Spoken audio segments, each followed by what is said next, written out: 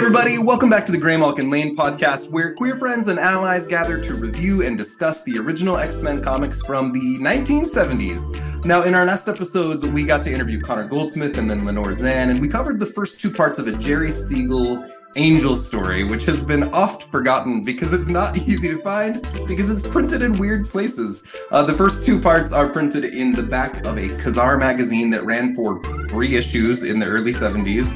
And the third part was printed at the back of a book called Marvel Tales, which was reprinting Spider-Man and occasionally running some new material, or in this case, some unused material from other places. So our review today is a story called To Cage an Angel, which ran in 1971 in the back of a book called Marvel Tales number 30, which weirdly still contained a Kazar story, which is part of a Spider-Man anthology.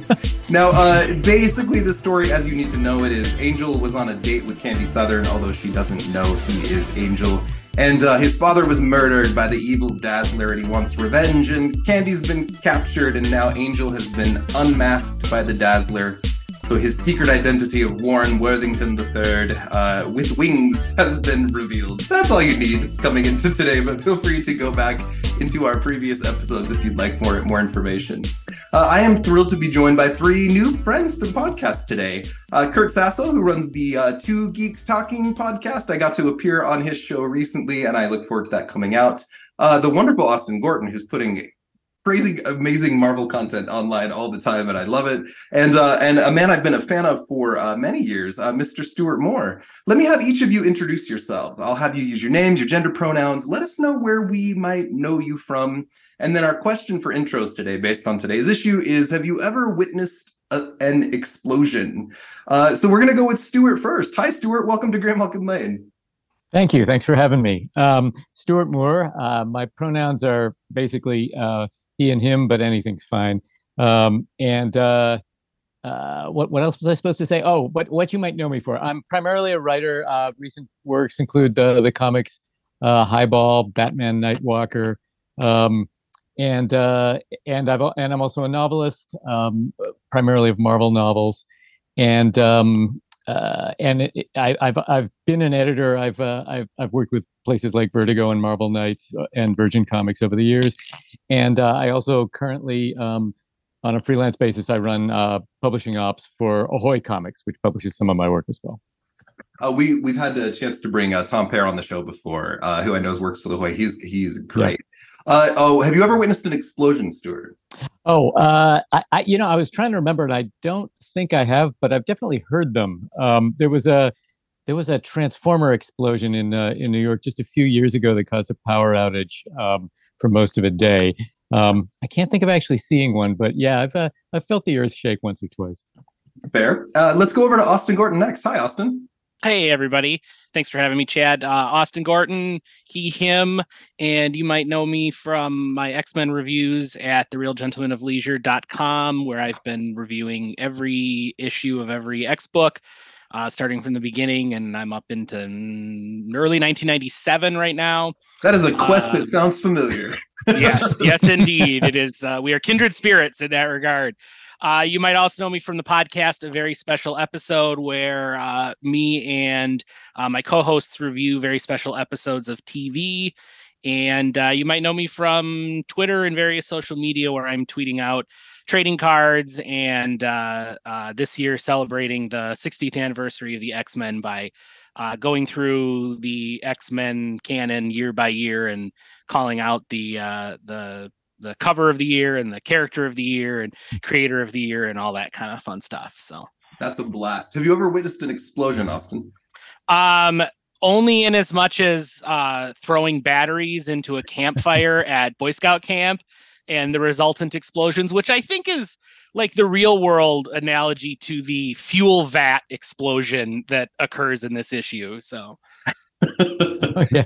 God, it's a really unsatisfying resolution when we get there. I'll just tell everyone that in advance. Yeah. And then let's go over to Kurt Sasso next. Hi, Kurt.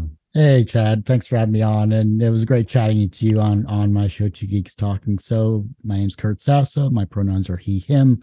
And I am known for being a host on Two Geeks Talking, which is an entertainment industry interview show.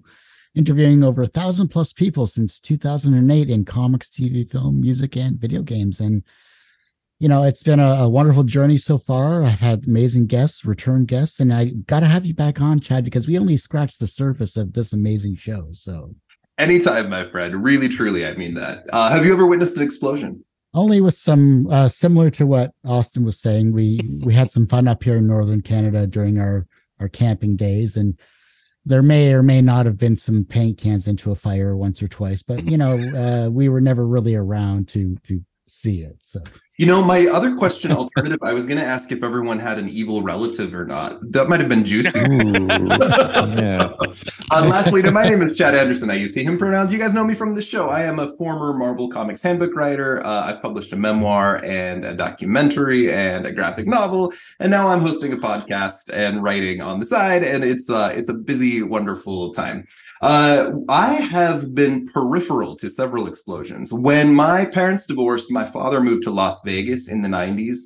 And there was a time we were visiting where they were for weeks planning the destruction of one of the big casinos. It was like this giant event where everyone was going to gather and you could watch the casino crumble because they had timed. But I was there for like a month and a half and they kept delaying it and delaying it. Eventually, the footage of that explosion got used in some films. And I can't remember what the casino was. I'd have to go back and look it up. Yeah. But my listeners will know I despise Las Vegas. I also work as a therapist in my day job. I do on-call crisis response, and there have been a number of explosions in like various facilities that I show up in the aftermath, and I have to like help the people on an emotional level who've been impacted. So I've never seen the explosions myself, thank God, but I have often seen the aftermaths, and that just makes me think of poor damage control at Marvel, because boy, the explosion is more fun to watch than what is left in its remnants or wakes afterward. So I'm thrilled to begin today by welcoming Mr. Stuart Moore to our show. Stuart and I connected online after we did a review of the X-Men Origins Cyclops issue, which Stuart wrote. And I got to tag Stuart in some posts, and then we were like, "Hey, come on the show!" And I'm so glad to have you here, my friend. Let's begin. I like to start with a lot of my guests. Just what is your journey into into becoming a comic book professional? So that might be from a fan to professional, or just I would love to hear kind of your origin story in this industry. Okay. There are a few pieces to it, I guess, as with most people. When I was a kid, I mostly read DC comics. Like I kind of thought Marvels didn't have enough pages and they weren't worth the money, and then, but when I was 16, and I'm not going to tell you exactly when this is because I don't want to date myself, but a friend of mine sat me down with just big piles of all the comics that were coming, Marvel comics that were coming out at the time, and it just blew my mind. It just changed my whole perception of things. So ever since then, like I feel like I have an affection for both companies, but in different ways. Like DC characters are my friends from my childhood, but the Marvel comics are the ones that are really cool to me, that are a little more edgy, a little more textured and complicated.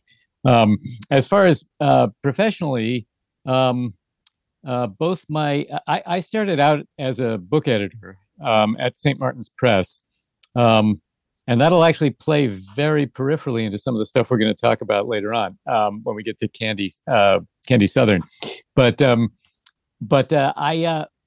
got a job at DC. I became an editor in the editorial group that became Vertigo a couple of years later. And I got it in the stupidest way possible, which is that I answered an ad in Publishers Weekly. And Publishers Weekly at the time was a weekly magazine with a 3-week lag on ad placement. So if you placed an ad, it wouldn't appear for 3 weeks. So no book publisher used it for that. It was useless. It just took too long. But DC didn't know that, and they didn't really care. They weren't in a hurry. They were adding a new position. So I went and I interviewed with Karen Berger. And it really was the first time I've ever read an ad and said, "Oh, that's me." Like they wanted someone from outside comics who had contact with other kinds of fiction writers. Had experience, but not too much. They weren't paying that much, it was for this department that was trying to build a little niche within DC for more adult comics in a way that it started with things like Alan Moore's Swamp Thing and was already running Hellblazer, and Sandman and a few other precursors to what became Vertigo. So that's how I get into that. And I was there for 9 years, but I always wanted to write. And after a short stint at Marvel, I just sort of went freelance, and I've had a few consulting gigs here and there, including the current work with Ahoy. But I've pretty much been a almost full-time writer since then. Fantastic. You have a pretty storied history. And and a more extensive, I mean, I know you've written a lot of things, but a more extensive X-Men history than people might realize. Your name is on a lot of books that people have read. Now, I think sometimes people go, oh, wait, this is the guy that also wrote that thing. And when you start to make those types of connections, it's really interesting to tie that through line together. Tell me a little bit about some of your X-Men work. I have a lot of focused, specific questions, by the way, that we'll get to in a moment. Great. Yeah, you may know it. You may have a better rundown on it than I do. But I've written Wolverine a few times. I love writing Wolverine, by the way. I have to say, for a character who's seen as overexposed as he has been at various times, I can always figure out something else to do with him. I wrote an issue of the Wolverine comic in, I think it was around 2005, called The Package, that was very well regarded. And I did a one-shot after that called Under the Boardwalk, which no one read, but which I think is the art on it by Tom Coker, I think. It's just beautiful. It is Tom Coker. Yeah, I just reread this last night, and it's good. It's a good book. Thank you. Yeah, I loved what he did on that. I worked with C.P. Smith on the other Wolverine story, and he and I did Wolverine Noir, which was a miniseries as well. And then I wrote, during the time when Namor was tied in with the X-Men, I wrote Namor the First Mutant, which was, I think, ran about 11 issues.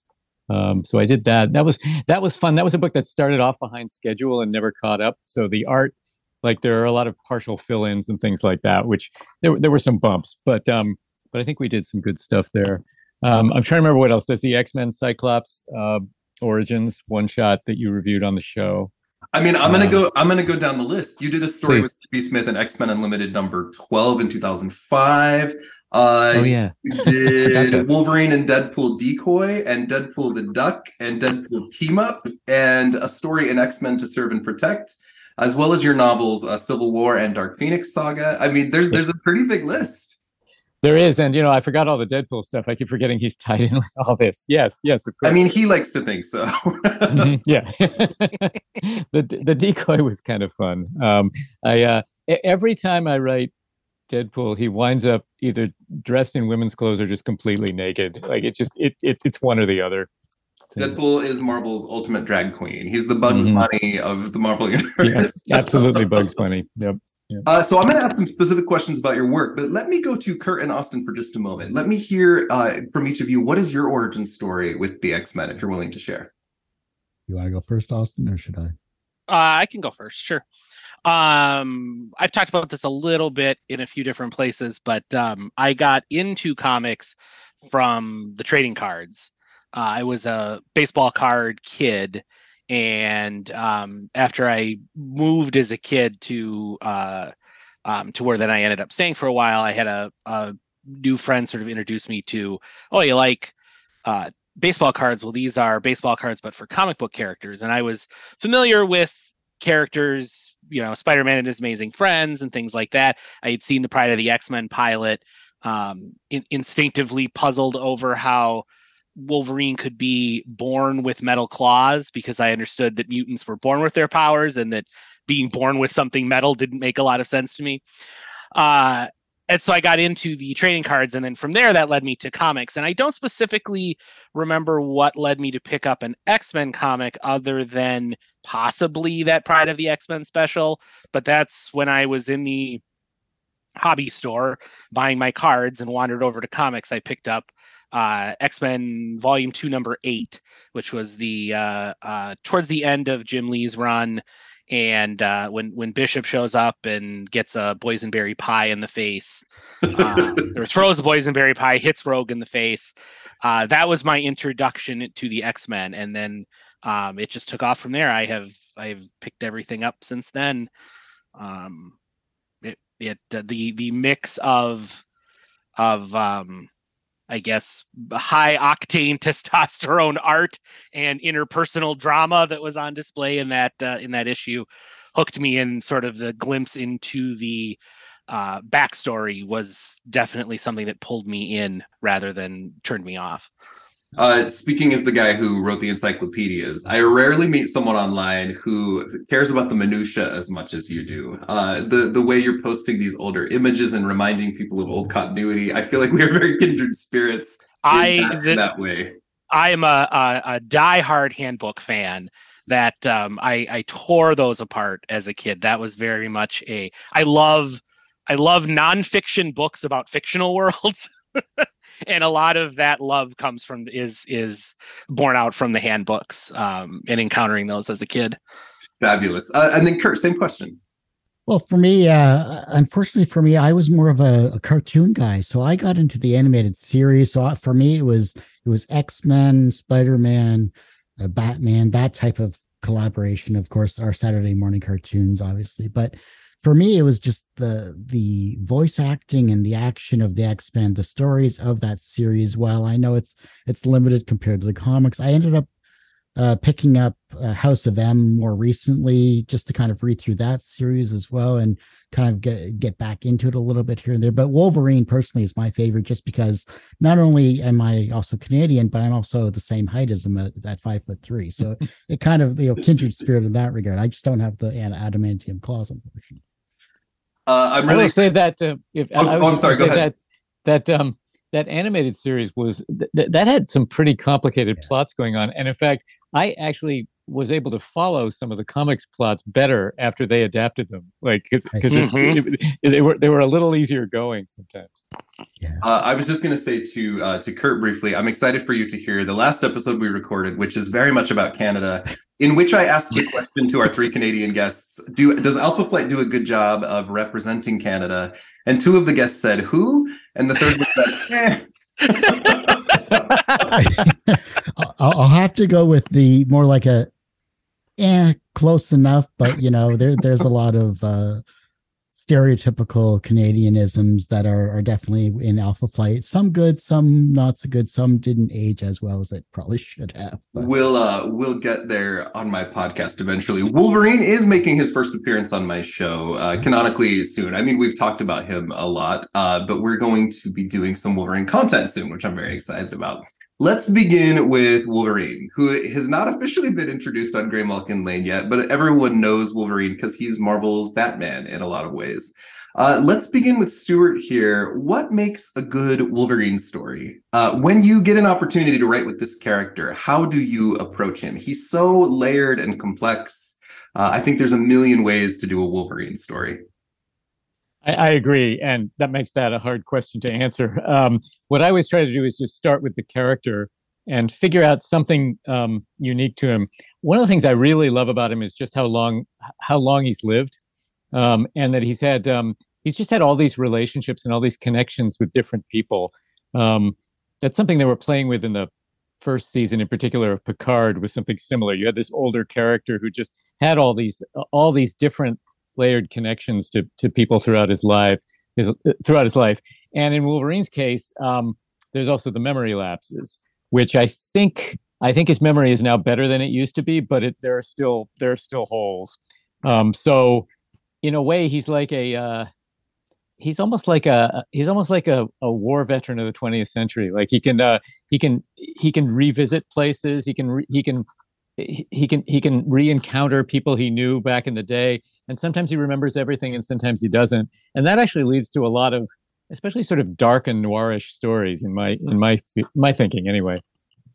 Wolverine, you can do Japan, you can do World War I, World War II, or Weapon X, or you can pair him up with a teenage girl and give him a kind of a father or mentor role. He's been a school administrator, he's been an assassin, he's been the leader of the team, and you've done some really fun work with him. Do you want to talk a little bit about your work with Wolverine and the stories that you mentioned earlier? You told some pretty fun stories. Yeah, you hit on something actually that I wasn't thinking about, which is his role as a protector, and that works particularly well when they team him up with younger girls, which they've done several times. In the case of the package, I remember I pitched a few things to editor Axel Alonso, So and pause very briefly. The package is a sorry. story in, oh no, you're good. It's in Wolverine Volume 3, number 41. Wolverine's got a baby strapped to his chest as he fights a bunch of bad guys. But go ahead. I just wanted to give a context for those that may not be familiar. Well, the quick pitch was Logan, Wolf, and Cub, because that's pretty much what it is. He's just carrying this baby around, and he has to get the baby out of a war-torn country. And it's one of those nice. It turned out to be one of those nice, simple ideas that was just Axel kind of helped me a lot with the pacing and guiding me through it.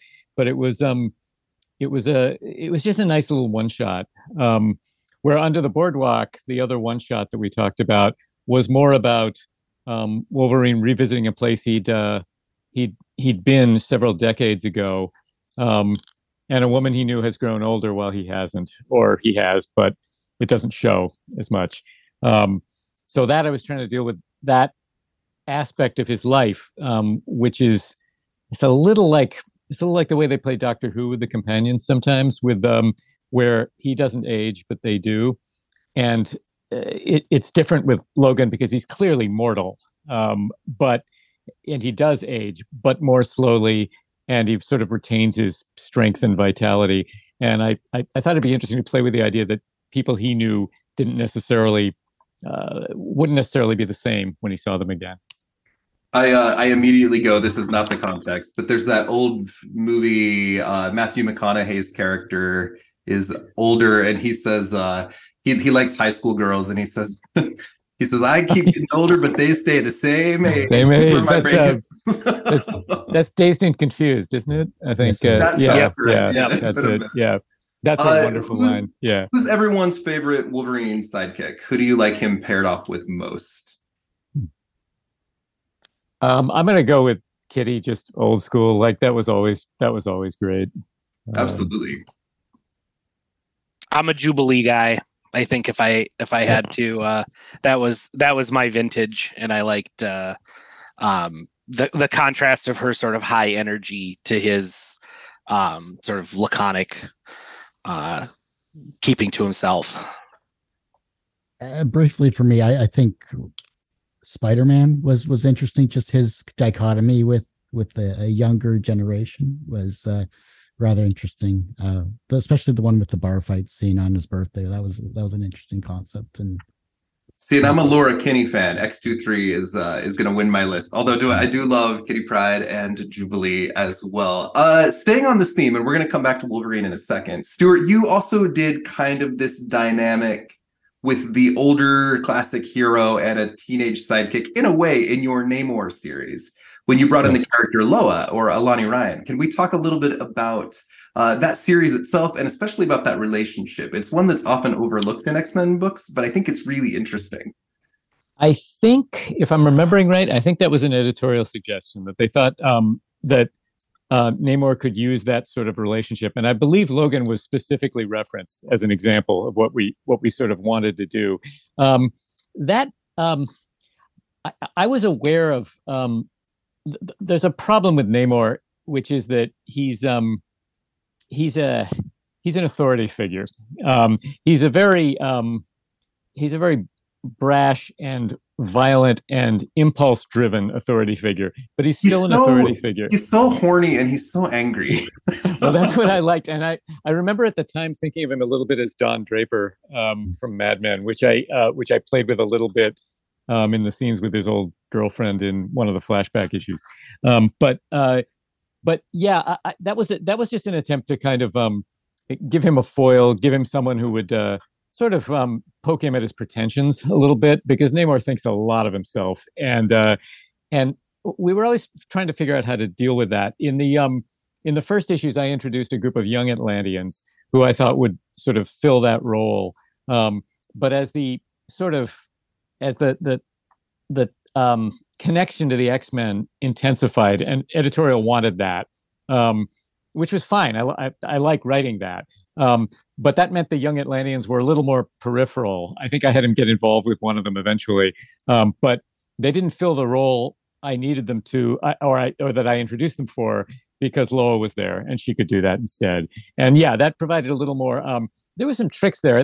New Atlantis at the time was located at the base of the of the X-Men's island of Utopia. Yes, Utopia, yeah, which caused some that caused some plotting problems. Like at one point we were talking about whether to have an X-Men villain just take over Atlantis, and I remember arguing like that as soon as you do that, you're not writing a Namor story, you're writing an X-Men story, because the X-Men just can't have that. They can't have a villain running the base that's holding up their island home. Like they would have to just go down there in suits and just clean it out. So there was a little bit of back and forth on how to handle the connection with the X-Men, because really Namor's not a tremendously natural match with those characters. Like, he has his own domain that's traditionally somewhere else.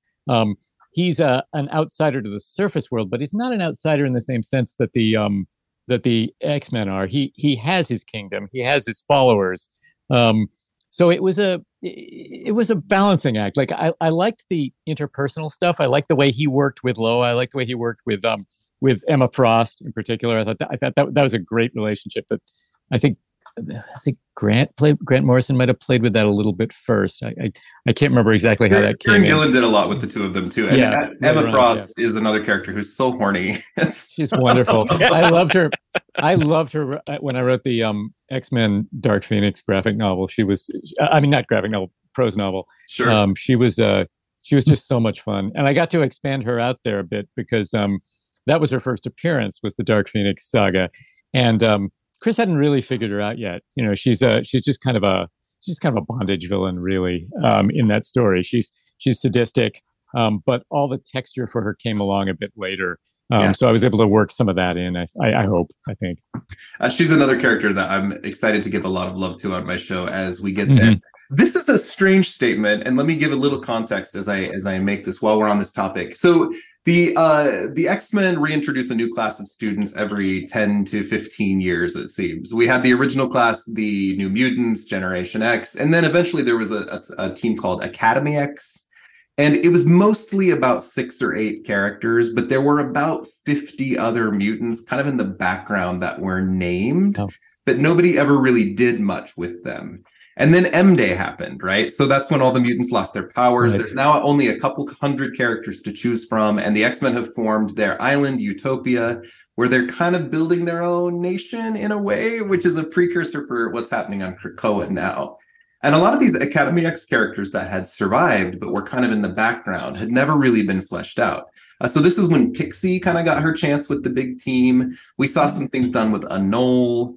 There's other characters like Indra or Trance or Match that have always just kind of been in the back, right? Gentle got a little bit of attention a few times. I think, here's the bold statement. I think the character you've had the most lasting legacy on, Stuart, has been Loa, in that no one's ever really done anything with this character except for you. Loa is a mutant who has tattoos on her face. She can phase through things, and the matter will kind of discorporate behind her as it kind of folds away. And you gave her history and an amulet that lets her breathe underwater and some cool stuff. How did you get this particular character? She was suggested by editorial, and it was, she was one of the class that was coming up at the time, I think. And I think they wanted to do more with her, and they were always. I remember at the time I was doing this, Matt Fraction was writing Uncanny, and I could tell he was just. I love Matt. I know him personally, but I could tell he was having trouble squeezing all those characters in. Like he would do a subplot with Namor once every 2 issues that would go 2 pages, and then he wouldn't have room for it for another 2 or 3 issues. So yeah, she was just one of a bunch of characters like that. I'm glad you recapped her powers, because I honestly could not remember them as we're talking now. It's been long enough. But yeah, she was fun. Those the really young mutants are always kind of fun to do. I always like writing teenagers anyway, because their emotions are very raw. They're very close to the surface.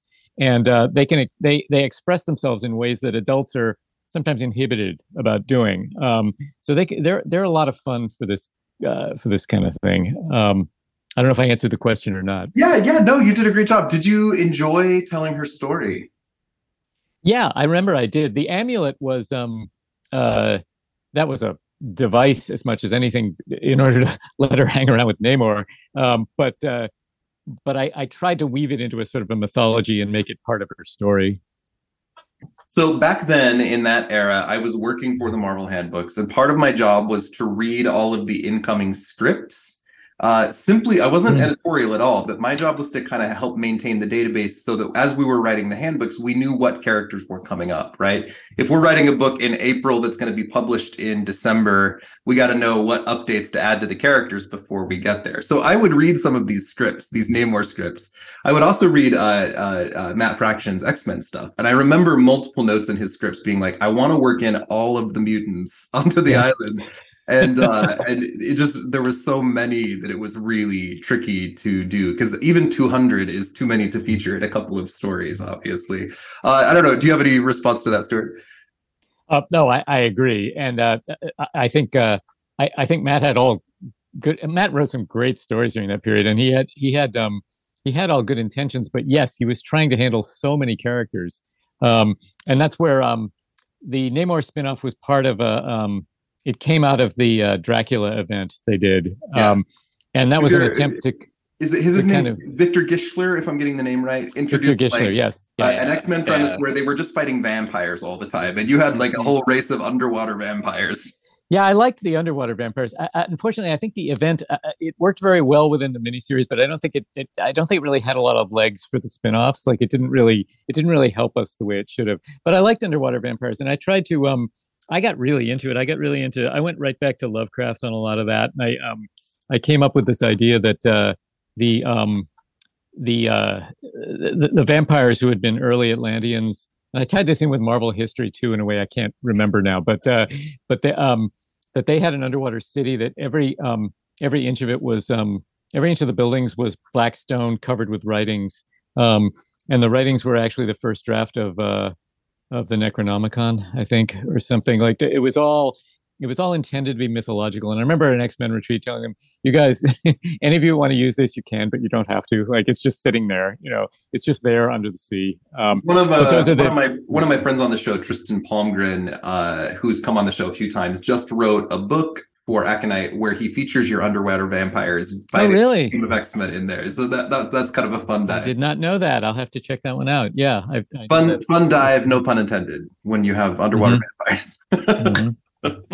Before I keep going with my questions, Austin and Kurt, are there things you'd like to ask Stuart?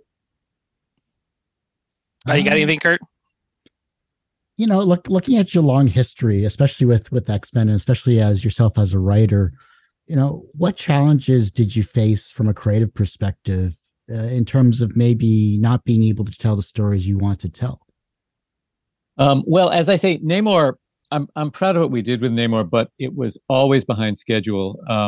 Ariel Olivetti was the original artist, but there are partial fill-ins even, I think, before the end of the first story arc, and that wasn't his fault. That was just it was Marvel was Marvel was putting out an enormous number of books at that point. They were spinning things out of every event, and everything was just put on the schedule very, very quickly. So there were definitely some hiccups because of that. I'm trying to think, like when I wrote Firestorm for DC, that was in the middle of a whole lot of events, which always requires you to sort of think quickly on your feet and try to and adapt, keep your storyline going, but bring in the things that will hopefully raise the sales of your title at the same time. So that's the big challenge with ongoing books, which I've only written a couple of times. Other than that, I don't know. I've been pretty lucky with editors. I've always worked with people who understand what I'm doing, and I'm very good at. I'm a planner, so I don't spring a lot on people late in the process, I guess. Austin, how about you? Curious how you go about approaching a Deadpool story, given the way that he is the Bugs Bunny of the Marvel universe and has that sort of, propensity for breaking the fourth wall and a lot of the traditional rules, storytelling rules. You can kind of do anything with a Deadpool story, and then that can sometimes be a handicap, because when you can do anything, how do you decide what to do? So wondering how you go about tackling that with Deadpool. Well, I haven't written Deadpool on a long-term basis, so I haven't had to deal with how you change it up over time. But I do think the key is to find something that makes you uncomfortable, because that's kind of what he's about. His very presence within the Marvel universe makes all the other heroes uncomfortable, because he's a killer, and he just laughs about it. So what you have to do is I'm not very into splatter and gore, so I don't dwell on those things too much. But I do like to have him do things that make someone else in the comic, and hopefully preferably myself, very uncomfortable. The last thing I really did with him was Deadpool the Duck, which was about 5 years ago, and in that case, what I really did was try to approach probably Marvel's two best known humor characters, and mash them up in a way that it sort of played with the way that their humor is of completely different breeds. Deadpool is just irreverent violence, basically, and Howard the Duck is almost a kind of intellectual cynicism. They can both be driven to rage. They can both go on rampages, and that's probably where they meet. That's probably where they where they have the overlap. Yes, exactly. But I wanted to play with the idea of them stuck in the same body and having arguments with each other, and Howard being appalled by some of the stuff Deadpool does, and Deadpool just being sort of, bored by the degree to which Howard would think things through, think through his place in the world, or his effect on the world, that sort of thing. So that was how I approached that one. As we're recording this, I just went to see Cocaine Bear last night, and something I said to my friend as we left the theater, I'm like, that was just a Deadpool movie. it was nuts. There's an iconic cover on Wolverine Decoy that everyone needs to look up. It's Wolverine kind of ogling Deadpool dressed as Marvel Girl, and it's wonderful. It's made me laugh out loud again looking at it yesterday.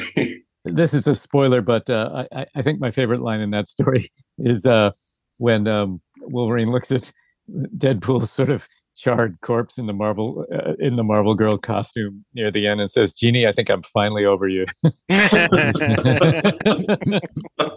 So good. What you might be best known for among X-Men fans is Wolverine Noir, which is a beautiful story you did in 2009 with C.P. Smith. We've had a little bit of discussion about the X Noir universe in a past episode here, but tell us a little bit about Wolverine Noir. Well, it was part of, as you say, it was part of a larger Marvel Noir initiative, and the remit, if you will. And for completists for my show, I'm referencing the episode with Dennis Calero, who collaborated on the X-Men Noir. But go ahead. Right. I think he drew. Did he draw the first Spider-Man Noir? He did all the covers. He did beautiful covers for. I'd have to look it up again. It's been a minute. Yeah. But Dennis is a genius. Right. But the starting point for the Noir universe was to recreate the various Marvel characters as originally, and they played with this as they went along, but originally it was as non-powered detective characters or crime story characters. And so in our story, Jim Howlett is he's a PI. I don't remember when we said it. It wasn't present day. It was I think it was either right before or right after World War II. I can't remember. It felt very Prohibition to me. Yeah, I remember we used the elevated railways in New York, which used to sort of spit tar down on the streets and everything. And it was I think it was Depression. Yeah. But anyway, he's just a gumshoe. He's just a detective. He's Sam Spade, basically. And he gets drawn into some very, very dirty business. I had worked with CP, the artist CP Smith, on the story we talked about earlier, The Package, and I knew he could really handle this. He's so good at, he's got almost a chiaroscuro style with lots and lots of areas of black. and he really pulled it together. As a character, it was, he was different from normal Logan in that he hadn't lived as long. He didn't have the memories and he didn't have the powers. He hadn't been through the torture of becoming Weapon X. But he had a lot of the same kind of demons driving him. And the whole idea was to take the character, distill him down to being sort of a normal person in a very difficult time in American history, in a very dirty urban space, and just build a story around him from that. We talk about these various portrayals of Wolverine, who can be the monster, or he can be the point of view hero character in that normal world, and taking that hard spin on him, which is something you do good at. You do a good job of, and like a lot of Wolverine writers do, of taking that very human side of him. He's the straight man in the story sometimes. And it doesn't have to be gore to make it a good Wolverine story. There's a lot to this character that has a ton of nuance. Now, when we're approaching X-Men from scope, Stuart, I think your biggest X-Men related project is your Dark Phoenix Saga novel, which is, of course, such a huge thing. Now, a lot of people have not read the X-Men novels. Some of the novels, speaking on behalf of the handbook guys, some of the novels are considered canon, and some of them are considered alternate universe. And it kind of comes down to, can we fit it into the character continuity or not? Tell us about writing Dark Phoenix. Well, Dark Phoenix was a real challenge because I've adapted. It was an adaptation of the comics, and its publication got delayed a couple of times, actually, because it was supposed to tie in with the film, which of course kept getting delayed and delayed. Eventually, Titan just published the book anyway.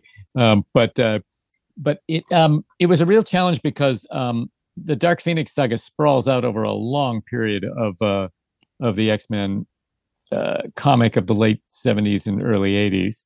And I had to kind of distill it down. There's a core 10 or 12 issues that tell the main story, but I wanted to get the origin in there. And I wanted to get in, so there's a prologue that's basically the shuttle flight where she's rescued the X-Men. She's part of a team, and she has to get them back down to Earth, which she does safely, but at the sacrifice of her own life. And then she's reborn as the Phoenix.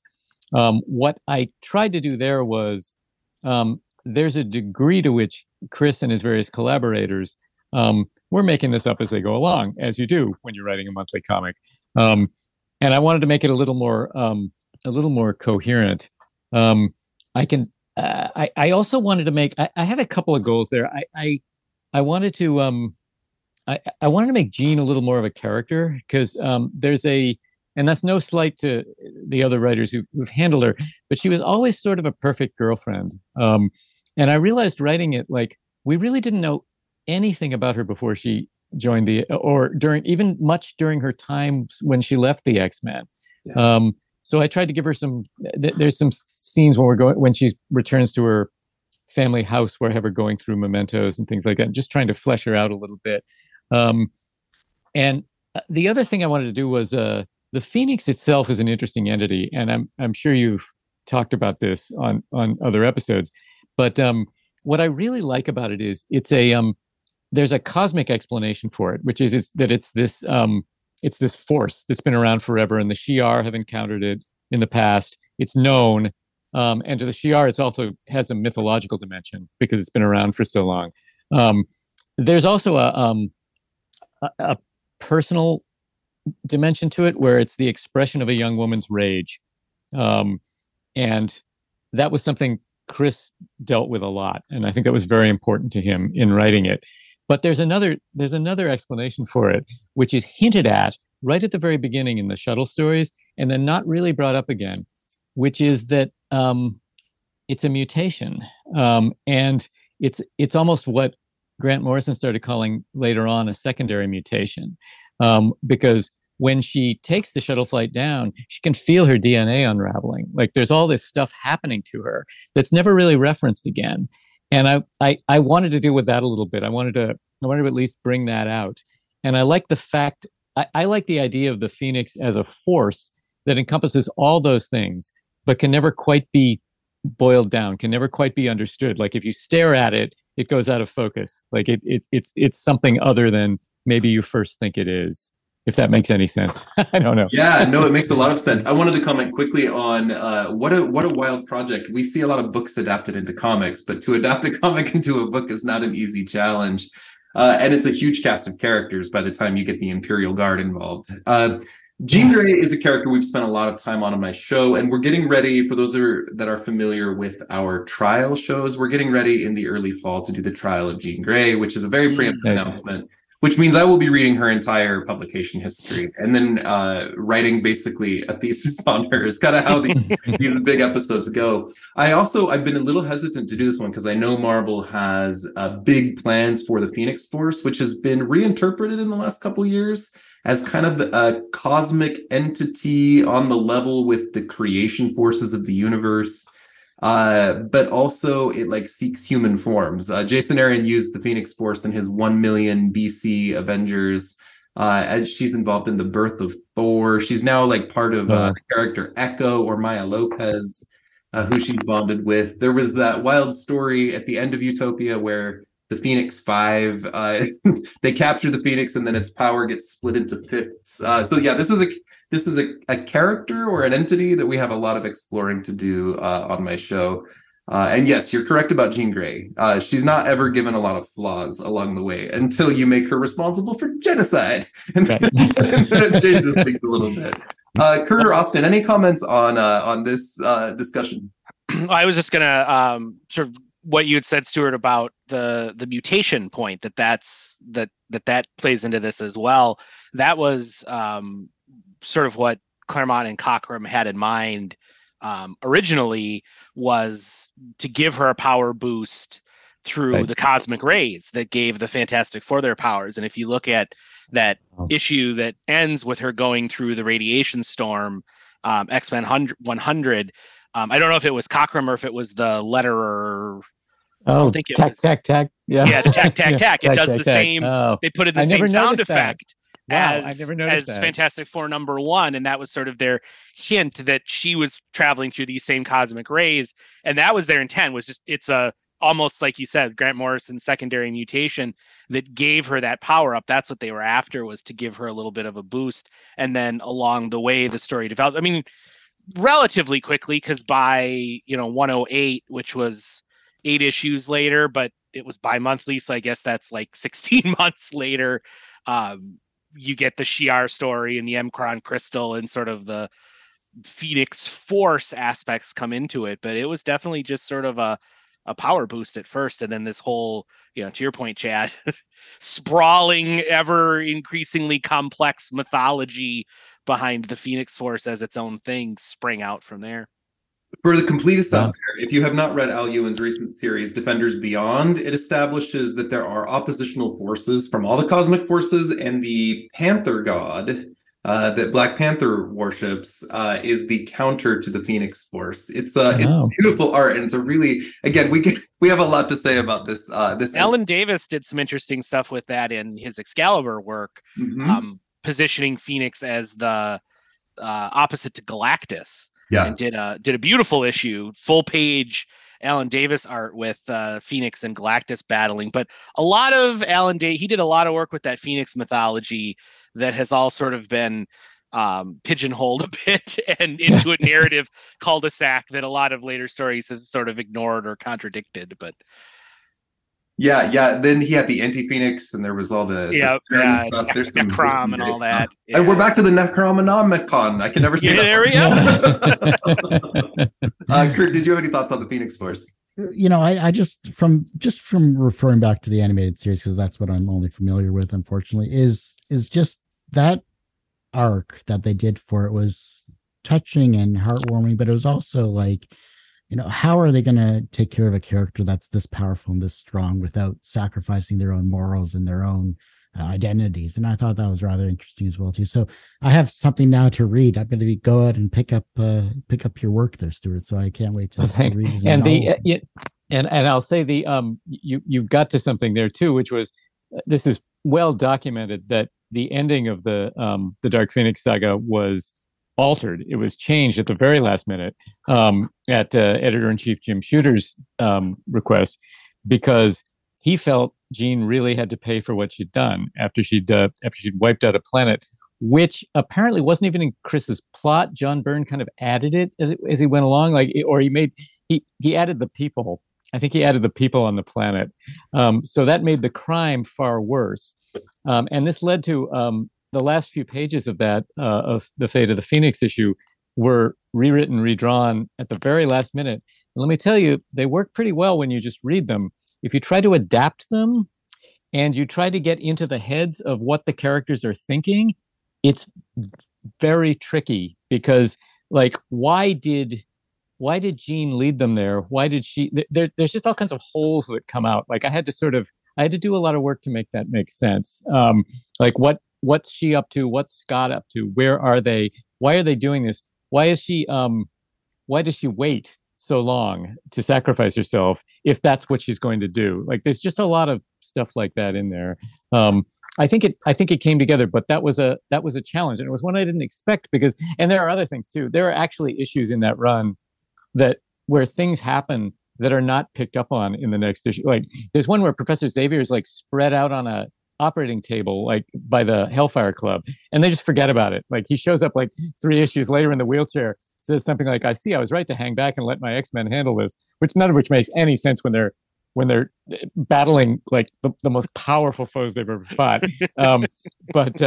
But it was just the way it went.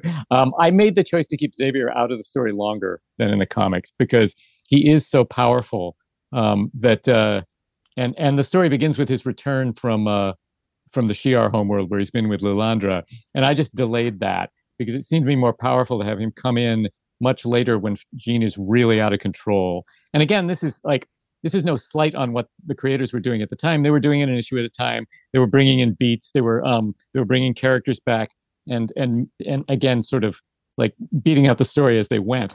But when you do it, I always say it's easier to write these stories the second time because you can sort of look at what worked and you can shape it a little more. So that's what I tried to do. I love that idea, Stuart, that of bringing Xavier in later as sort of the teacher emerges at the darkest hour to sort of best the student, and then the way that it plays out that he seems to accomplish that, but then in the end doesn't, and she has to do it herself. I love that idea. It absolutely adds some more power to that, to have him come in towards the end there rather than just hanging out from the beginning, giving Wolverine demerits and chafing at how the new X-Men aren't teen kids that he can boss around anymore. Yeah, there's a conflict with Cyclops in those stories with Scott, and it doesn't really go much of anywhere. Like it's just one of those things they set up. It's natural, it works, but it wasn't very. I found it kind of distracted from one because what I was focusing on was the Phoenix story. It kind of distracted from that, so taking that out didn't matter. I think it helped the story actually. Yeah. So is it safe to say that Cyclops is just basically a side character? You know, he's useless to the X-Men at that point? Well, no, I don't think so at all. I think he really is the leader. But one thing, and I won't go on about all this too long. I know we need to get moving, but you're great. One thing that really I tried to be really careful about writing that novel was I wanted this to be. There's a level on which this is a story about a young woman faced with how does she deal with near infinite power and can she cope with it at all? But there's a danger when you write these stories that what you can find yourself writing about is how does a guy deal with his girlfriend who gets unlimited power? And I didn't want Scott's very important to the story, and his love for Jean and vice versa is at the very core of it, but I didn't want him to be the point of view all the time. Like I wanted it to be much more about her, and I kept having to sort of lurch back a little bit and center her a little more, like focus it on her a little more, because I didn't want the problem to be, oh, my girlfriend's crazy, you know, like what, like she might destroy the world. What do I do? You know, like, well, it's not really about you. Like, it's not really about him. My girlfriend can beat me up now. I don't know what's right. Oh, fantastic. This is a wonderful, and I've told people from the very beginning on my show, we will slowly get into more and more complex content as we go through. This is a good transition point. Speaking of adaptations, the X-Men started in the 1960s, were initially reinterpreted and reinvented by Claremont and Len Wein and other people who turned them into what we are more familiar with. But even that was an interpretation or an adaptation of something else. And we so often see modern writers regularly, we've reviewed a number of these stories on my show, going back and setting content back in the original stories or reinterpreting, which, Stuart, is what you did with X-Men Origins Cyclops #1, right? And we've covered the X-Men appearing in all these different places, from Untold Tales of Spider-Man to Gwen Stacy to, all over the place, but it's all the original team worked into these other stories. Do you guys have a quick opinion on 1960s X-Men? Whatever you have read in the past, or what do you love or hate? Me, I always liked it, but again, it's a little before my time. Like I find comics from that period a little wordy and a little tough to. They don't have the flow I'm used to. But I did like the X-Men, and I like the fact that it was this quirky, strange thing that never quite caught on in the 60s. That it was just a little off from the rest. The Marvel characters were off anyway. They're the strangest teens of all. Yeah, they are the strangest teens of all, and I love it. I love it when they go to when they go to beatnik coffee shops, especially, and the Beast swings around. It's those scenes. But I also like that they had their own little self-contained world and their own set of villains who would come back and recur and spar with them periodically. It was I like it all. I came in the first X-Men stories I read were some of the later of that first run when they were in the reprints, when the book had gone reprint, when I was pretty young. And I was intrigued by it, but I didn't really understand them. Like what's Factor 3? I couldn't figure any of that out. Austin, any thoughts on 60s X-Men? Oh, I have lots of thoughts on 60s X-Men. I will caveat this by saying that objectively, it's not hard to understand why that book didn't last, why it was canceled, why they brought it back as the reprints, and it really took the all new, all different X-Men to sort of salvage the concept and turn it into what it is today. But I think there's some charm in the scruffy edges of the Silver Age X-Men. And I have a lot of affection for the original 5 that's sort of born out of my affection for Louise Simonson's X Factor, which when I was first getting into comics in the 90s and was sort of going back and learning what I could of this narrative through back issues, because of course back then there's no Marvel Unlimited, there's no scans online, there's barely trade paperback collections. You're quarter bin diving and dumpster diving on a allowance kind of thing. And so a lot of the original X Factor stuff I could find cheaper than everything else. So I had a bigger chunk of that original X Factor run and read a lot more of it. Louise Simonson, Walt Simonson, this was sort of formative stuff for me. And it gave me a lot of affection for the original 5 that when I did eventually go back and read the original Silver Age stories, kind of helped carry me through some of the rough patches there of the Silver Age kind of storytelling and things like that. And you just, it's Lee and Kirby, but it was never their best. It's Roy Thomas, but it was his first real book, and you can kind of watch him figuring things out as he goes along. Well, I've interviewed Roy directly. He didn't care about the X-Men that much. Right, exactly.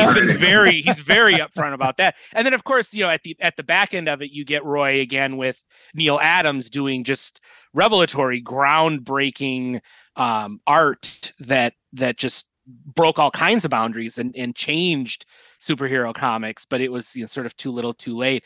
But I love the stuff on the margins, the Silver Age love interests, Candy Southard, Ted Roberts. I stand for poor Ted Roberts. Some of the goofy one-off villains. Anytime these guys come back, I love it. I love when they dip into that era in the modern world and try to do something with it. Roy just did a X-Men Legends story that was like the Wolverine after Wolverine's first appearance. This was his next adventure, and With brought Jack of Diamonds. Jack of Diamonds. I love Jack of Diamonds. Wow. He's just a ridiculous Silver Age character, but I love him. He's goofy and fun, and yeah. It's really fun being the guy that knows that stuff, right? Looking at X-Factor, when they bring back the Locust in a random issue. Yes, exactly. You're like, whoa, I remember where that guy came from. My favorite, and I've said this on the show from the beginning, is the Cafe a Go-Go stuff. I love the Beatnik stuff. I love Candy Southern. I love Vera Bernard the Poet. The whole thing. Well, Bernard, I think, is a creep, but I love the girls. Kurt, what are your thoughts on 60s X-Men? You know, a classic with the 60s is obviously the far out colors, and it's just amazing just to see the amount of, you can identify a villain, you can identify a hero, you can just by, if they like the fuchsia that I'm seeing currently with what we're just about to review was just so eye popping. Like I didn't realize that color was even possible on the comic page. So realistically, like I would have to look back at your archive and of course Austin's as well too, and Stuart's work too, and just absorb what is it truly to see X-Men from the very first issue on. So I have a lot of homework to catch up for the next time I happen to be on. So Jerry Siegel, we had talked about this on the last couple shows, was hired in this random role. He was working as a proofreader, doing some editing work. He also was working, he also wrote this story and a few others for Marvel right before he kind of left. The tenure was pretty brief. We talked about that in the last episode. One of the things I wanted to introduce today to keep this a little relevant is what he had to work with when he considered doing an Angel story at the time. Angel had been part of the X-Men for a long time, but there were really only two kind of focused Angel stories or things that connected him. We met his parents very briefly that time they showed up at the X Mansion, and Magneto was there, and he put them to sleep with his magnetic eyes, and then planned to make a mutant android army out of their DNA. And then we later saw them during the backup story when they were doing the 5-part features or the 3-part features on the original X-Men. We saw this kind of very rich family. Warren had his wings that he kept private and was sent off to boarding school. And then he launched his individual career as the Avenging Angel. The only other thing that belonged to Angel at the time was a girlfriend.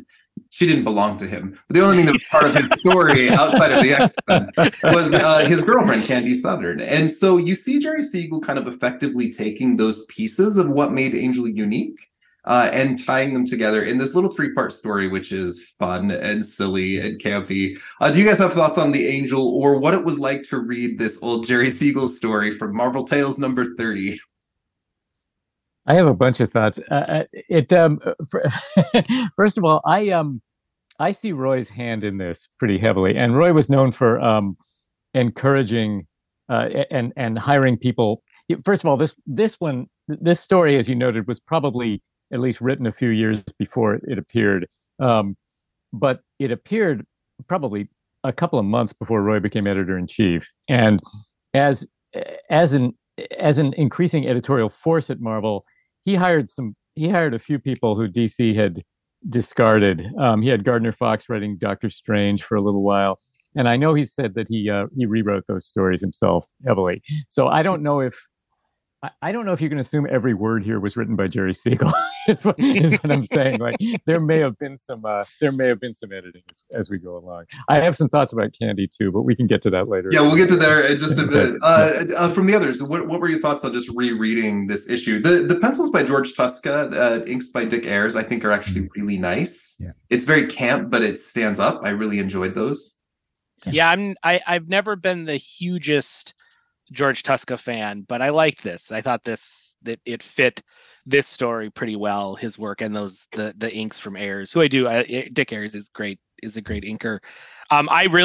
It's a fun campy story, but it's relatively slight. But I always remember it for from the handbook perspective. Where does this fit in continuity, and what was the story, the backstory behind its creation, and was it, to your point, Stuart, it very clearly was written a few years before it was published, and was it meant to be the Angel solo adventure during the first non-team era when the FBI, Professor X had died, and the FBI said, don't be X-Men anymore, go be 5 mutants sprinkled around the country. And so we had a Cyclops and Marvel Girl story in New York. They went really far. You had Beast and Iceman fighting the Mahayogi, defeating him by wrapping him up in a curtain.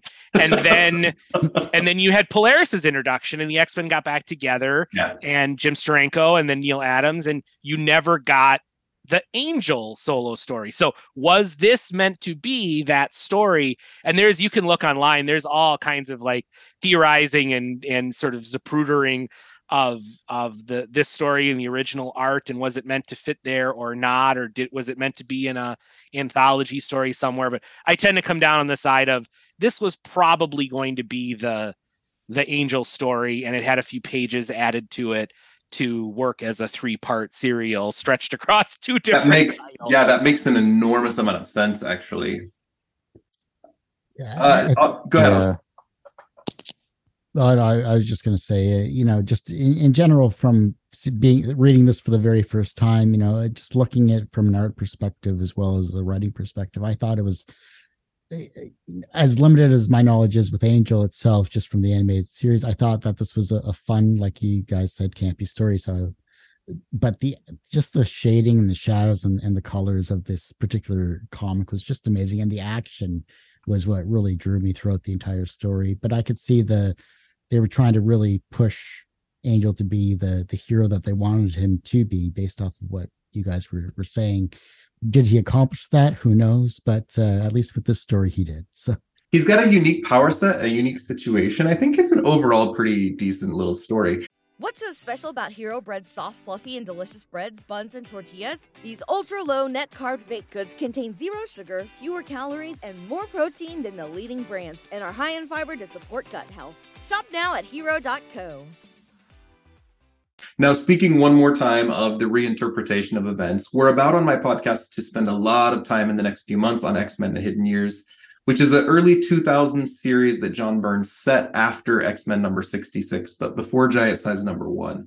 And it's beautifully done in a lot of ways, in that it fits perfectly into continuity. And they pick up a lot of the themes from the early books, such as the Xenox, and Magneto as the creator in the Savage Land. And one more thread that they will pick up is the Dazzler, the evil Dazzler, who comes back in that series. So we're going to spend some time on that character for today, and then come back to him in the Hidden Years. Those are literally the only times he's ever shown up. Yeah, I know. My experience with this Dazzler for many, many years was the sort of the handbook footnote of, no, that other Dazzler that you know is Dazzler 2. There was another Dazzler, Dazzler 1, who is this guy. And then then Hidden Years came out and was like, oh, it's that Dazzler. It's the first Dazzler. The reason that the popular one is Dazzler 2. And it was only after that this story was hard to find. For me, even today, it's not the easiest thing to find. But then I read this story. It was like, oh, okay, here's the original Dazzler. Yeah, he's something. So let's crack open the book. It's only an 11-page story. It finishes everything up. This story is called To Cage an Angel. We already read some of the credits. The letters here are by Artie Simek. Stan Lee is the editor, of course. And when we are kind of starting these out, Stuart, are you willing to tell us what happens on the first couple pages of the book? Yeah, sure. I've got it open here. It begins trapped in the stronghold of the Dazzler. Footnote, as seen in Khazar, number 3. And by the way, that stronghold is in the base of the Statue of Liberty. Thank you for telling me that, because they didn't. But I will actually say that's a more useful footnote than usual, because you're reading part 3 of a 3-part story that's just suddenly appeared in Marvel Tales, which is mostly a reprint comic, and it's here for no particularly good reason. The captured young Birdman struggles mightily, but fails to escape the grasp of 3 burly thugs as he is unmasked, which actually happens between parts 2 and 3. They're like reaching for his mask at the end of part 2. And then suddenly he's unmasked.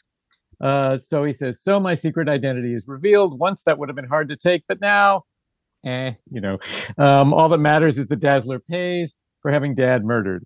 And then there's a caption saying, think this is a dramatic shocker, just wait. And as you turn the page, and this all does get going pretty fast. The Dazzler rips off his own mask and says, "Hi, it's me, your Uncle Bert." And then Warren is like, Uncle Bert, you had your own brother killed? Why? Which is, a reasonable question, all things considered. And then, there's a bunch of hitting and slapping and stuff, but not real violence, just slapping. But Uncle Bert explains when he got out of prison, he asked Angel's father, to help give him a new start. Got him involved in a diamond smuggling syndicate. When he accidentally discovered what my ultimate goal was, he threatened to tell the authorities. I had to order him slain. I hated to kill my brother. He could have been useful to me longer, which is not even a very nice way to look at your brother in the first place. But I used him. Now come and see how I'll use you. So his ultimate goal is world conquest, of course. And I'll be able to accomplish that fabulous feat easily after the world's largest diamond is played. Anyway, there's plot. You will bring this diamond to me, nephew. And that's page 2. And there must be no slip-ups, you understand. And then Angel breaks free. And that pretty much takes us through page 3. I will say this story isn't rich in X-Men themes. Let's say I think you guys maybe liked it a little better than I did, but I will say the first 2 installments have a lot of angst and pretty dramatic stuff happening when Warren's father is killed and stuff like that. And this one I didn't think quite so much, but anyway, that takes us up through page 3, I think. So somebody else can probably take over. I feel like the panel of "It's me, your Uncle Bert" is one of the fucking funniest moments in all of X-Men history. It is funny. Because you've never heard of this man, you don't care about him, he's never discussed again. But it's Uncle Bert. In this gigantic burst, in this gigantic word balloon burst, Uncle Bert. Yeah. Because there's in fact when they brought him back, they really shouldn't have called him Dazzler. They should have just called him Uncle Bert. That's a much better name for a character. Because it's one thing to say, do you remember the original Dazzler? But when you go, do you remember Angel's evil Uncle Bert, the original Dazzler? Just so... It is the same, yeah. Oh my word. Austin, will you take us through the next few pages? Certainly. So Angel has broken free of Dazzler's goons, and in an attempt to get out of the base of the Statue of Liberty, he throws a fuel vat at said goons, which prompts an explosion. In the aftermath of the explosion, Dazzler himself manages to blast Angel with his helmet. That, I guess, is his gimmick. He's almost kind of like the unicorn, I guess, that has the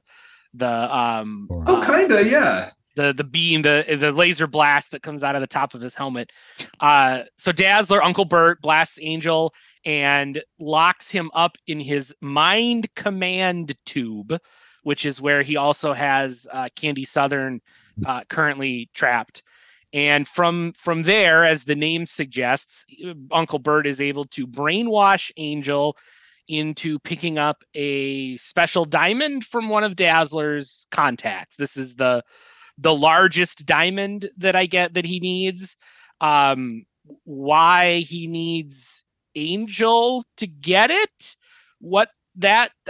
Is not clear. His big plot is I'll kill your girlfriend unless you act as a DoorDash for me. Exactly. He's got this room full of goons. Send a goon. Go get it. I don't know.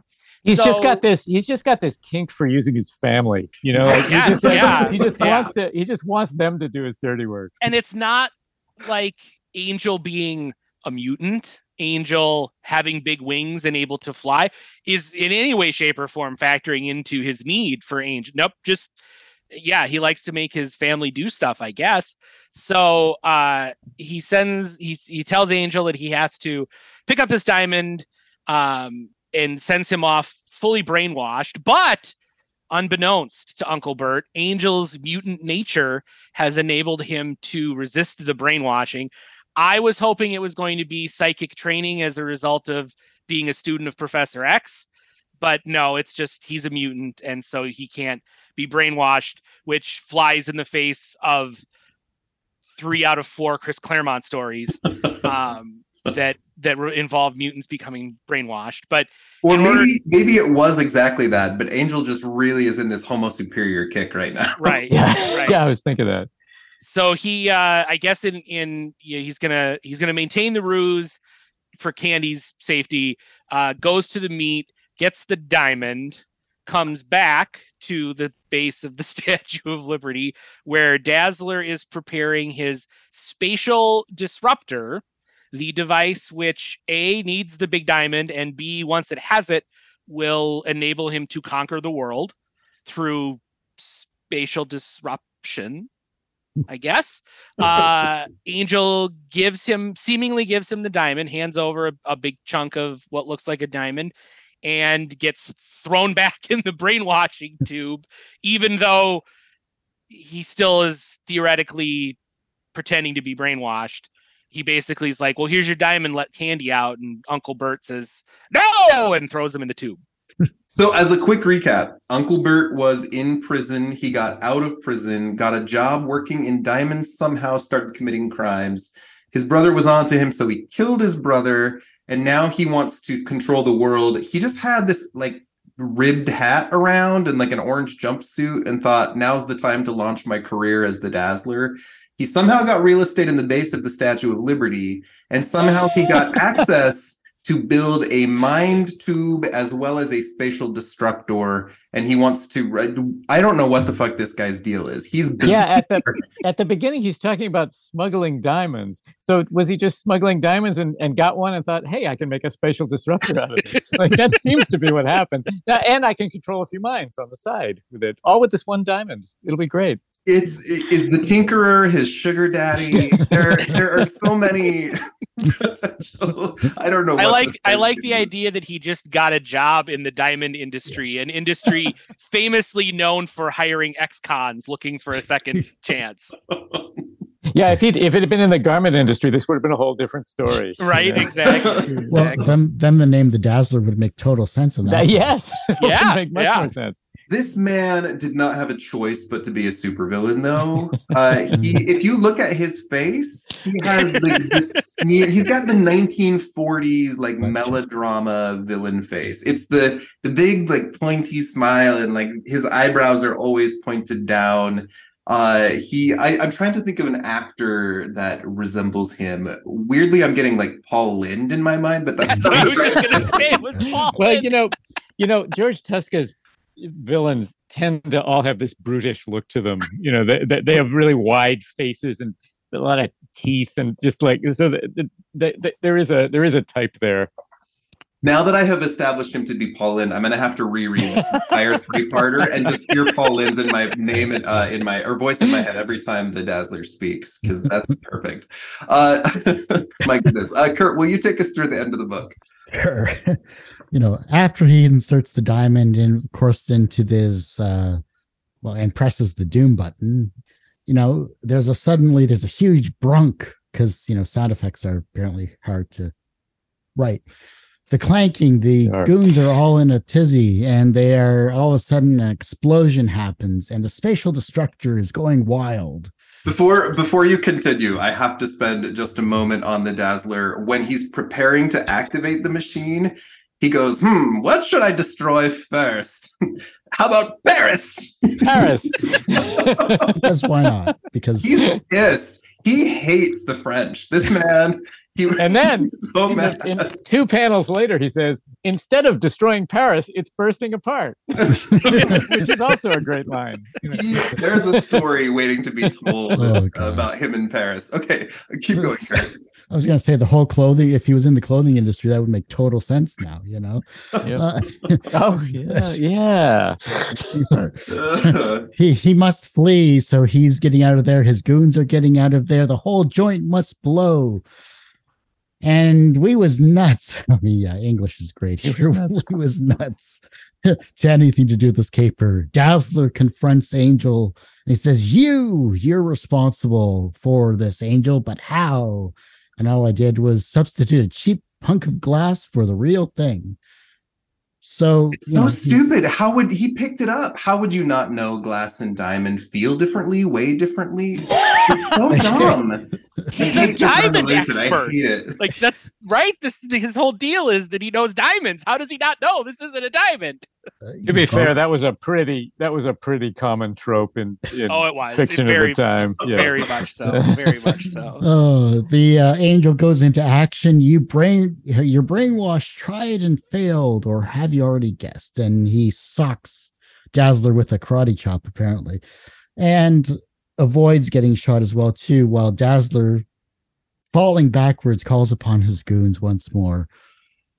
Angel is flying off, and in case it hasn't dawned on you creeps, you've been working for the biggest loser in criminal history. I think we've already established this in our conversation here, as it is. Out of the way, and he's flying off to try to give them the slip. With Candy rescued, surprisingly, because that's apparently what he's doing. He just rescues her out of the blue. And he now goes after the criminal with Candy in his arms. I mean, that's a true dedication to being a superhero. He grabs Dazzler. He flies off into the air as fast as he possibly can. Thus, the huge explosion destroying the Statue of Liberty, apparently. Right. Right.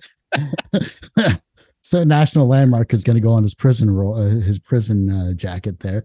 He flies away into the skiing before the big blast occurs, and is socked by Dazzler, calling him a mutant swine. You cheated me out of the whole world. But ironically, it was just Paris. He socks Dazzler. Of course, Candy is falling to the ground as fast as possible. Angel swoops in to save her. Of course, leaves Dazzler to his fate, falling thus towards Earth. And in a very cowboy yeehaw, it's not even a yeehaw. It's just, yeah. It's just, yeah. Well, I read it as yeehaw. He's so excited. And thus Angel flies off with Candy in his arms to a hospital to get her much needed attention.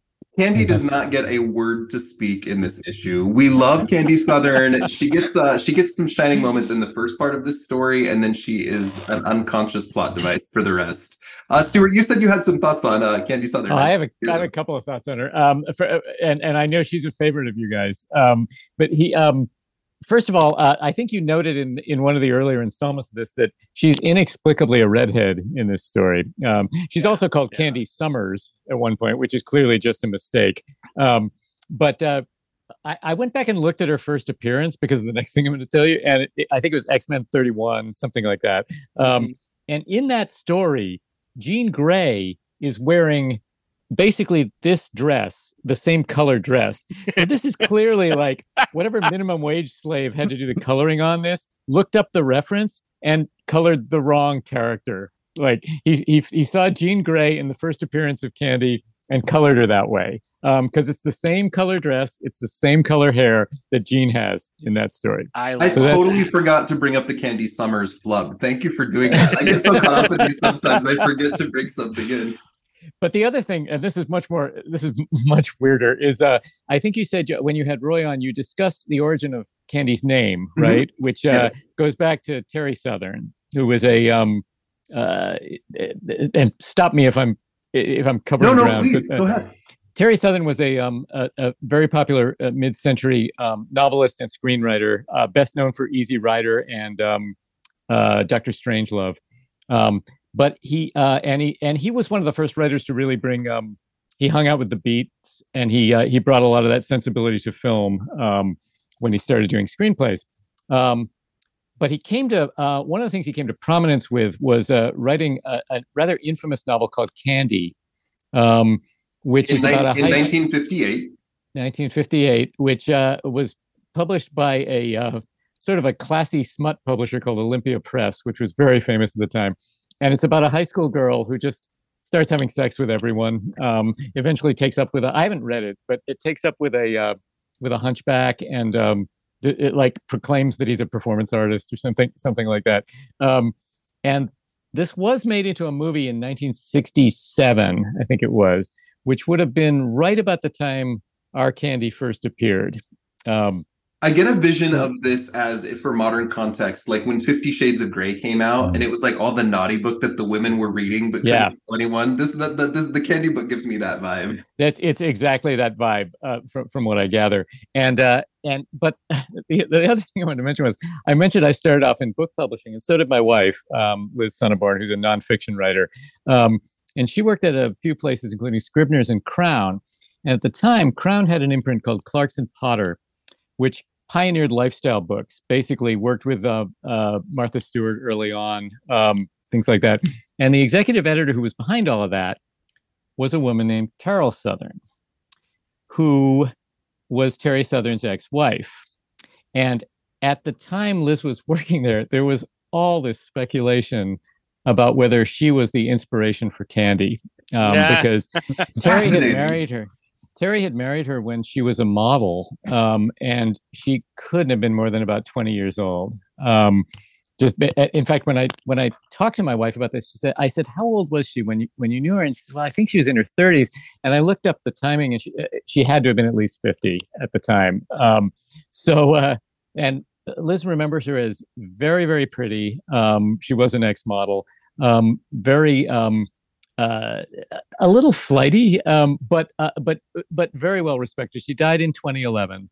She had her own imprint at Crown, Carol Southern Books, for almost 30 years, I think. But I'm sorry, 20 years. Anyway, so I never met her, but my wife may have known the real Candy Southern, the real life one. So fun to hear that story, right? Right. And nobody knows, but like it was all whispers in the office, like, "Is that Candy? Like, is that Candy?" Amazing. Austin and Kurt, any comments or questions? I can't top that. Right? No, I'm just processing all of that. That's fantastic. That was brilliant.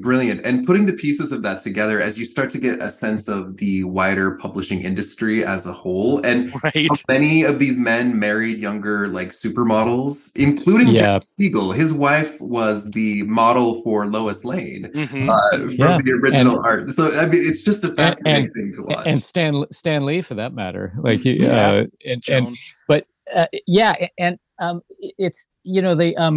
I was actually a little surprised when I went back and looked and saw that Candy Southern, the character, was created by Roy, because the idea of naming a character like that after something sort of risque and obscure, that sounded very Chris to me. That seemed like something Chris would do, like with Jason Wingard, for instance. Sure. But it must have been. I mean, did Roy talk about why he did this? Like, I think Roy often would have ideas in his mind. The sense I get from him is whenever he was traveling, reading, consuming anything, he was always thinking about the next story he had to write. And he loves to work in references to the things that he was looking at and viewing. I think he just liked the name and wanted to contribute. I think he liked the book. It was kind of where that came from. But I've talked to him enough times, I say, but I've talked to him twice, and that's very much the sense I get. We, in my last interview with him, for example, we talked about the time the X-Men fought the alien Frankenstein monster. And he was like, "Oh, that was my tribute to Abbott and Costello Meet Frankenstein." Yeah. A lot about the ideas. So I think he just was kind of using whatever was in his brain. Because I was curious about it in this case, because this is, for the time at Marvel, this is kind of a naughty reference. You know what I mean? Like, it's something you had to slip under the radar a little bit. But it was also 5 or 6 years after, or maybe 7 years after the book was published. Yeah, but again, it was right. There was the movie, which is not well remembered. I think it's the woman who starred in it was an unknown. I think it was French, but Richard Burton's in it, and so is Marlon Brando, apparently. I'm gonna go watch it now. I haven't seen it. Yeah. Fascinating. As we are wrapping up, I want to end on how do you feel like Angel was portrayed in this story? There's the little bit where he blames Candy for his dad's death, which is very messed up if you read the earlier stuff. But I do like this story. I think it gives him a little bit of a chance to shine. There's some consequences for his character that stick with him afterward. It's an interesting bit. I think it's a good story overall. Do you have thoughts on Angel's portrayal as a hero in this? I think he's portrayed pretty well as a hero. I think everyone did their best on this story, but I don't think it's anyone's finest work. I mean, he flies in punches, right? yeah. I mean, especially in this third installment, like considering how fast the plot developments come in this story, like there's not a lot of processing of what's happened. Like it's kind of a race to the finish. The first two installments have a little more, they slow down a little more. They have a little more of that for the time trademark Marvel angst going on. But I mean, I think Angel's fine, but I think it's kind of an odd story all around, and that's part of what makes it fun and campy for us now. Yeah, absolutely. Yeah. And then my second question, and this is the last one, is what do you think of the Dazzler's costume? If you were to cosplay as this man, I feel like I could go down to my local gay like leather gear sex shop and buy every piece that I need, and I'm ready to go. Folsom, here I come. It's also worth pointing out that this story features Angel in what would be hard to argue isn't his worst costume of all time. The yellow top with the suspenders. I call it his ketchup and mustard look. His ketchup and mustard look. Yes, that Gene gave him when they all got their original looks for the first time. And chronologically, shortly after this, he gets the Neil Adams suit with the little halo on it that in the blue, and then that becomes the red, and that's just classic. Magneto designed that one. Yes, he did. That's fantastic. But this is hideous. Yeah, this is when I started in comics, we referred to a bad coloring job as a roll of lifesavers, and this is definitely a roll of lifesavers. This costume, yes, absolutely. It's just red, blue, yellow, all over the place. Mm-hmm. Oh god, this is so fun. And Dazzler's hat, my final comment, I've saved this for the end, is his hat is ribbed for his own pleasure. Yeah. That's where we'll stop. I actually think you could get most of that costume at a hardware store, to be honest. Like most of it, like that tool belt isn't gonna set you back too much. Fuck you, Paris.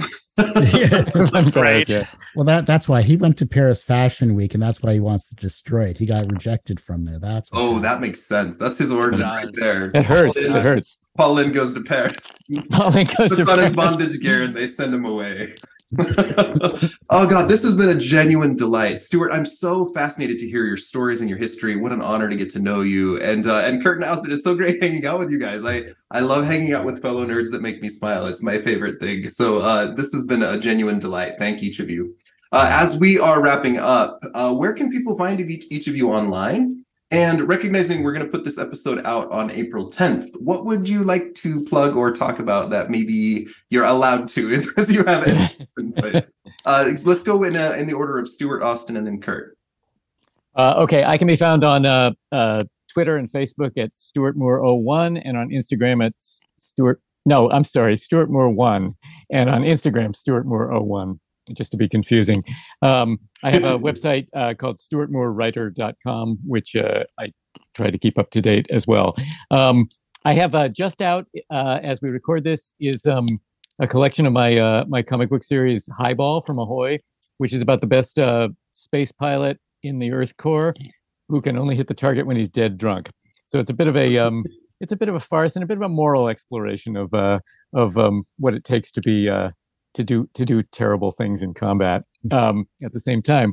And on May 2nd, I'll have out my latest Marvel novel, which is called Into the Dark Dimension, which is a huge scale story involving almost all of the major Marvel characters, in which Tony Stark and Doctor Strange, leading a new group called the Shadow Avengers, have to, in their separate ways, try to free Earth from overarching mind control, with Ms. Marvel caught right in the middle between the two of them.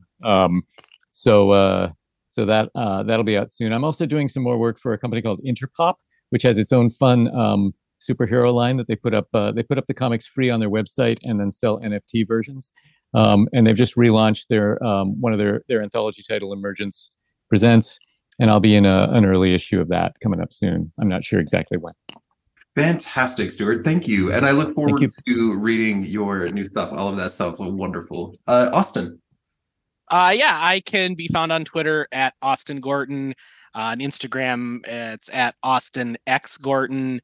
I'm on Mastodon as well, Austin Gorton at something. Search for that, you'll find it. So you can follow me there. I'm pretty good about linking out to my stuff from Twitter, but otherwise, my website is therealgentlemanofleisure.com. That's where you can find all of my X-Men reviews. The website for our podcast is a very special episode podcast.com. That's available through all of the wherever you're listening to this on, you can find it there, if that makes sense. And then I'm all over the internet writing about comics and stuff, Comics XF, Popverse, Polygon, whatnot. But come to my website or go to Twitter and I'll link out to all that kind of stuff there. Genuine delight to meet you, man. That's thanks for hanging out. This has been a blast. It's been fun, guys. Yeah, it's been really fun. And then over to you, Kurt. Well, I am the host of Two Geeks Talking, which you can find on our website, tgtmedia.com or twogeekstalking.com. That's the word two, not the number two. My website's going through a revamp, so please go to the YouTube channel, which is youtube.com/c/TGT Media.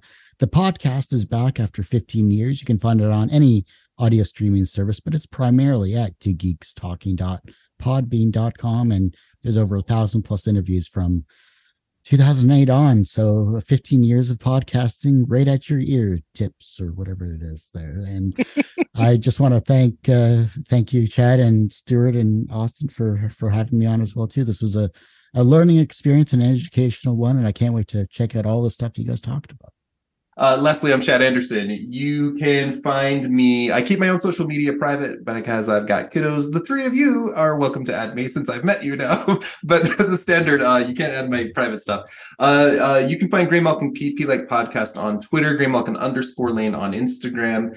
We are booked to the end of August, as I say this, which is incredible. And I'm so excited, like watching the shows come together month by month and seeing where we're going and making like these little steps. Like I've done the Angel story now. This is amazing. I got to interview and make new friends. So after this, the next episode coming out is going to review Cable -1 from Flashback Month, which is a Cable lands in the past with Moira McTaggart and Wolfsbane story, and it's actually pretty wonderful. The guest on that episode is Charlie Jane Anders. We also have the Trial of Kraven the Hunter coming out later this month, as well as an epic I'm doing a show with 3 professional drag queens who are going to come in and do the Tudor boot thing with the 1960s costumes only. Nice. So we're going to have a fashion review, and then review the Alan Davis series, Savage Hulk 1 through 4, which is set after, again, the original series ended. What a delight to hang out with all of you. My next Patreon episode after this is going to be with Jeff Christensen, the editor from the Modern Handbooks, all about the Sidri, the aliens, the Sidri. So watch for that as well. Stuart, Austin, and Kurt, thank you. This has been a genuine delight. Thanks, everyone. We will see you back here next time on Grey Malkin Lane. Thank you for listening to Grey Malkin Lane. We hope you are enjoying this podcast. Grey Malkin Lane is produced and recorded in Salt Lake City, Utah, with music and editing done by my husband, Michael Bell, and promo art done by the incredible Seth Martell. Look for us on Patreon, where we are releasing weekly episodes about obscure characters and facts. It's a great way to participate with the podcast for only just a couple of dollars a month, and it helps support what we are doing here. Also, the best way you could help Grey Malkin Lane is by sharing and liking and subscribing, but also please leave us a review wherever you listen to your podcasts. We'll see you back here next time on Grey Malkin Lane. If you're a woman over 40 dealing with hot flashes, insomnia, brain fog, moodiness, or weight gain, you don't have to accept it as just another part of aging. The experts at MIDI Health know all these symptoms can be connected to the hormonal changes of menopause. And MIDI can help with safe, effective, FDA-approved solutions covered by insurance. 91% of MIDI patients get relief from symptoms within just 2 months. Book your virtual visit today at joinmidi.com.